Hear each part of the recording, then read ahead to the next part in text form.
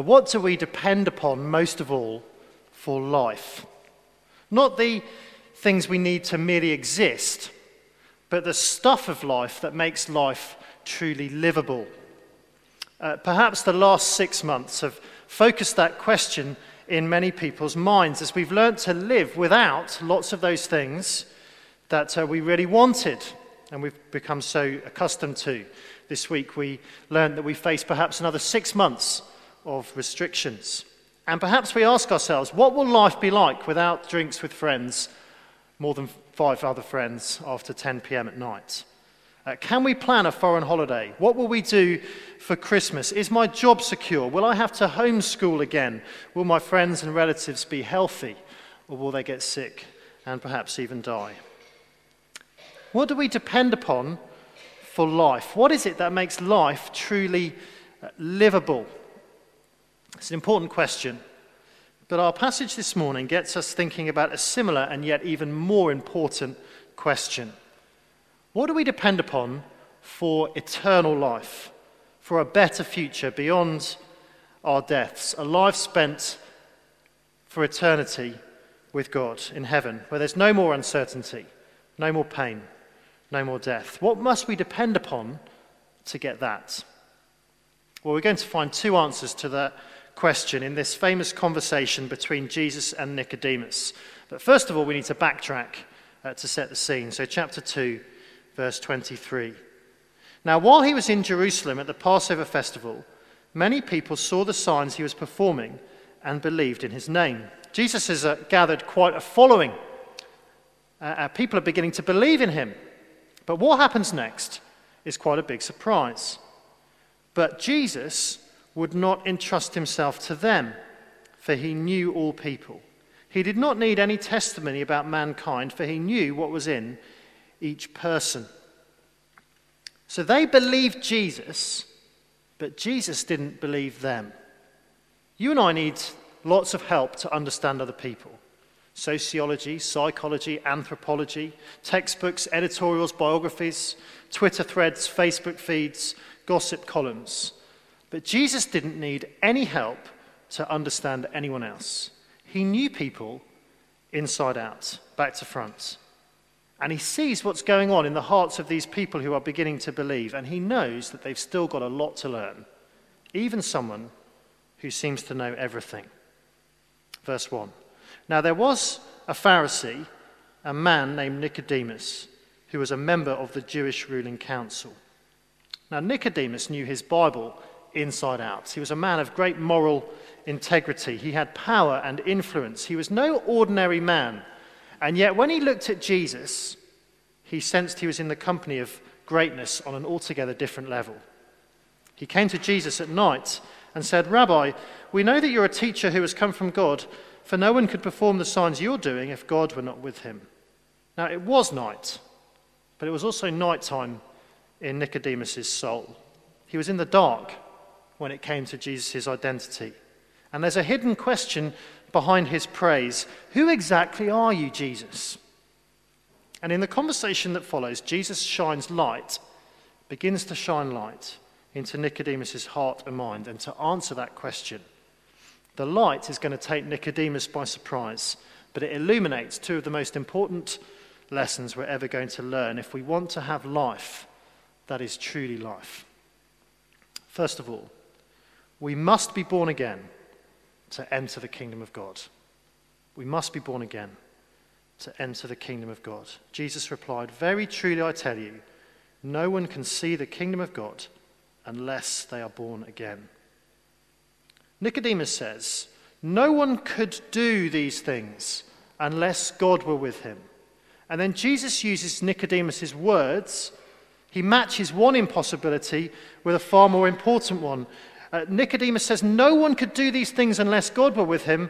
Jesus says, unless you're born again, no one can see the kingdom of God. It's as if he's saying, Nicodemus, you're trying to assess who I am. You're trying to wonder if I'm the Messiah, the King of the kingdom. But don't you realize it's time to assess yourself? Don't you realize it's impossible to be part of the kingdom of God unless you are born again? Nicodemus, are you born again? Are you ready for the kingdom? It's probably the most misunderstood phrase in all Christian history. A born-again Christian, a bit happy-clappy, slightly unhinged, someone who takes their faith far too seriously for their own good. But if it's an expression that is misunderstood today, it was certainly an expression that was misunderstood by Nicodemus back then. How can someone be born when they are old? Nicodemus asked. Surely they cannot enter a second time into their mother's womb to be born. Now, Nicodemus hadn't watched one born every minute, but he knows how these things work. Babies are born, no one else is. He's not being a little bit dense. I think he's almost mocking Jesus for making such an absurd suggestion. Have you taken leave of your senses, Jesus? What nonsense is this? What on earth are you talking about? But Jesus isn't thrown by Nicodemus' disbelief. In fact, he makes his point even more bluntly by picking up again on the language Nicodemus uses. Nicodemus says, no one can enter their mother's womb again. And Jesus says, no, I'm talking about entering something else. Verse 5, very truly I tell you, no one can enter the kingdom of God unless they're born of water and the Spirit. Flesh gives birth to flesh, but the Spirit gives birth to spirit. You should not be surprised at my saying, you must be born again. A lady once asked the 18th century preacher George Whitefield why he had to keep on preaching on this. She said to him, Mr. Whitefield, why do you keep on preaching the text, you must be born again? Whitefield replied, because, madam, you must. And he was simply following the footsteps of Jesus, who said, you must be born again. You see, Jesus knew that Nicodemus had tip-top religious credentials. Perhaps he sensed that Nicodemus was on the lookout for new religion, more knowledge, more experience, more zeal. Maybe that's why he's come to Jesus with his questions. But Jesus knows that new religion is never going to get Nicodemus into the kingdom of God. He doesn't need new religion. He needs new life. That is why he uses a word that has two meanings at the same time, and you can see that in the footnotes. You must be born again. You must be born from above. Jesus explains what that means in verses 5, 6, and 8. First of all, verse 5, born of water and the Spirit. In the movie The Case for Christ, which is a really good film to watch with a friend who's not yet a Christian, by the way, Lee Strobel's wife, Leslie, is praying for him. And she's trying to persuade him about her newfound faith. But she's been getting nowhere. So a friend of hers shares this verse with her from the Old Testament. And Leslie prays, trusting this promise. Ezekiel 36:25. God says, I will sprinkle clean water on you, and you will be clean. I will cleanse you from all your impurities and from all your idols. I will give you a new heart and put a new spirit in you. I will remove from you your heart of stone and give you a heart of flesh. And I will put my spirit in you and move you to follow my decrees and be careful to obey my laws. One day Ezekiel says, God is going to cleanse the hearts of his people. He's going to cleanse them of that old sinful heart and create in them a new spiritual heart. He's going to wash them and recreate them. And that's the idea again of verse 6. The Spirit is going to replace that old fleshly existence with a new spiritual, God-like nature. Again in verse 8, God's Spirit, Jesus says, is like the wind. He cannot be fully understood, fully controlled. And yet when he comes from above to give new spiritual life, he produces a transformation that can't be ignored. This is what Nicodemus needs. This is what we need. New life, not new religion. It's as if Jesus says, it is not enough to affirm the supernatural in me, Nicodemus. You also need to experience the supernatural in yourself. That is why he doesn't say, you could be born again. Or you might like to consider being born again. It's an interesting option. It might do you some good. He says you must be born again. It is vital, indispensable, non-negotiable. We must be born again if we want to enter the kingdom of God. Well, how can we tell if we've understood this lesson? Here's a suggestion. We'll submit to the work of the life-giving Spirit. We'll submit to the work of the life-giving Spirit. Like Leslie Strobel in that film, we will pray for our family and friends to be born again. And we will submit to God in prayer. We'll say, I want this to happen in the lives of the people I love. I can't make it happen myself, but you can, because you are the life-giving Spirit. Submitting to the Spirit will also make us thankful people, because we will know that being born again is entirely down to the grace of God. His Spirit cleanses us from our past sins. He created us to be brand new. The writer John Piper puts it like this: really you, but really new. Submitting to the Spirit will also prompt us to let go of anything else that we could claim in our favour. No amount of religious knowledge or moral integrity, no position in society, no status in the church, none of these things gets us anywhere close to being born again. We need new life, not new religion. So we need to learn to let go. And of course, submitting to the Spirit will also mean asking him to make us spiritually alive if we're not yet born again. And perhaps that's the case for some here this morning. You know Jesus is special. You've just begun to sense that he's special. You've begun to affirm the supernatural in him, but you haven't yet experienced the supernatural in your own heart.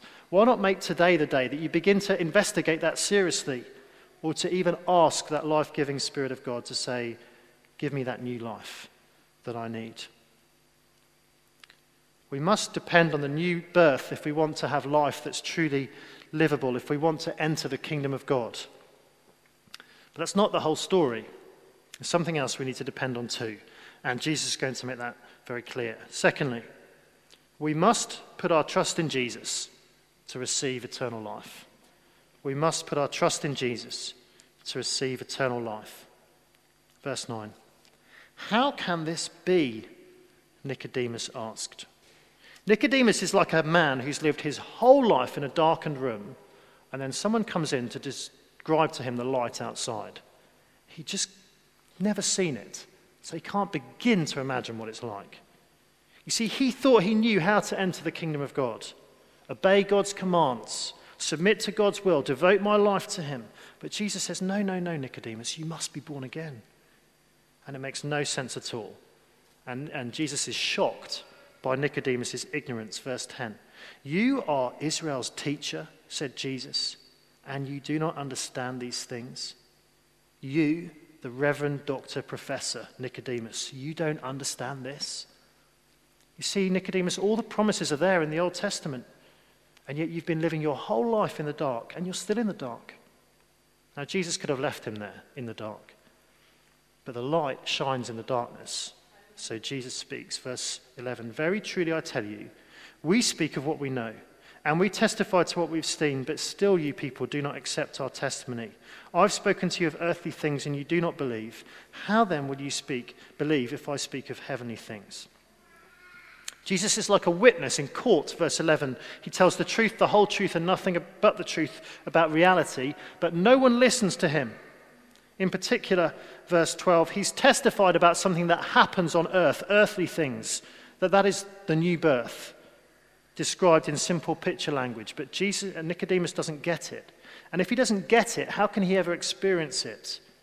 How can he ever grasp heavenly, eternal realities? Well, he must put his trust in Jesus to receive eternal life. Verse 13, no one has ever gone into heaven except the one who came from heaven, the Son of Man. And just as Moses lifted up the snake in the wilderness, so the Son of Man must be lifted up, that everyone who believes in him may have eternal life in him. If you want to know what is on the top floor of Peter Jones in Sloane Square, you've got to take the escalator to the top. If you've never been there, you need to rely upon someone to take the escalator and come back down again to tell you what's on the top floor of Peter Jones. Because they've taken the escalator. They know what they're talking about. And that is the sort of picture Jesus uses. He's the only person who's ever been in heaven, the only person who's ever come down from heaven. So he's the only one who can speak about heaven with any authority. But he doesn't speak about an escalator. He speaks about himself in a rather unusual way. Now, you might remember the story of Moses and the snake on a pole. You might not. It's not the most obvious, well-known Old Testament story. The Israelites have been grumbling against God in the desert. And God has sent venomous snakes to punish them. But he's also provided a rescue. He says to Moses, make a bronze snake, stick it on a pole, hold it up for everyone to see. And if anyone looks at it, they'll live. They won't die. Jesus says that he will also be lifted up. And rather like the Israelites looked up at the snake so that they lived, so Jesus says others are going to believe in me and receive eternal life. At this stage in John's Gospel, it's a bit of a riddle. But later on, Jesus explains. Chapter 12, verse 32. Jesus said, and I, when I am lifted up from the earth, will draw all people to myself. He said this to show the kind of death he was going to die. Jesus was lifted up on a pole, a cross, and then he was lifted up again to eternal life and exalted up into heaven. He suffered death, but he defeated death. He's the only one who lives with an eternal, death-defeating life. And if we want to experience that life ourselves, that eternal life ourselves, we must put our trust in him. There's no other way to receive eternal life, because faith is the connection that connects us to Jesus. If you haven't done that this morning, why not make today the day you do that? But if you have already done that, if you have already responded to Jesus in faith, well, here's another suggestion about how to respond to what Jesus says. Testify to the life of the death-defeating Son.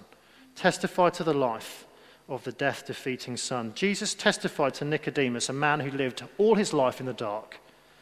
And it's our privilege to pass on that testimony to others as well, who are also in the dark. If we knew of a cure for COVID or cancer, we wouldn't keep it to ourselves. We wouldn't dream of keeping it to ourselves. We'd keep on speaking about it even though people thought we were mad. Well, the death-defeating life of Jesus is the only cure for death. It's the only way to receive eternal life. So let's testify to the life of the death-defeating Son. Let's tell our friends about the one who was lifted up on a cross and then lifted up all the way into heaven. And next Sunday will be a great Sunday to have a go at doing that. We're going to have a family service. All the kids are going to stay in here. We're going to look at one verse, the next verse, John 3:16, the most famous verse in the Bible. Simple, clear explanation for adults and kids. Why not pray, think about who you could invite next week. Well, what do we depend upon most of all for eternal life? There are many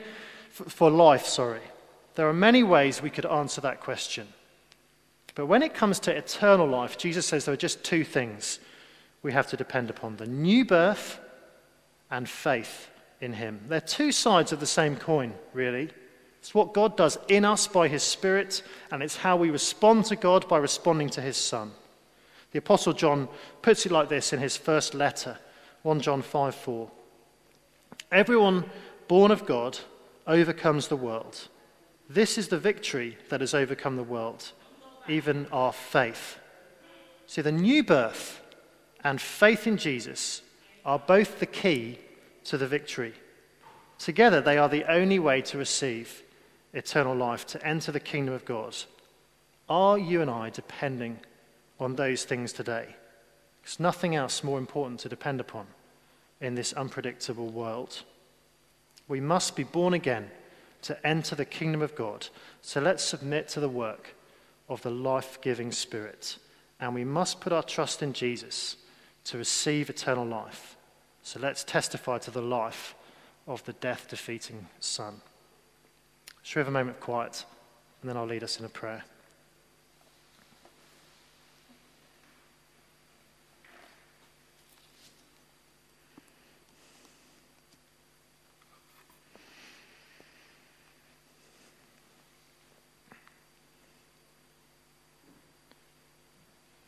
Our Heavenly Father, we thank you that you sent Jesus into the world to speak to us of heavenly things.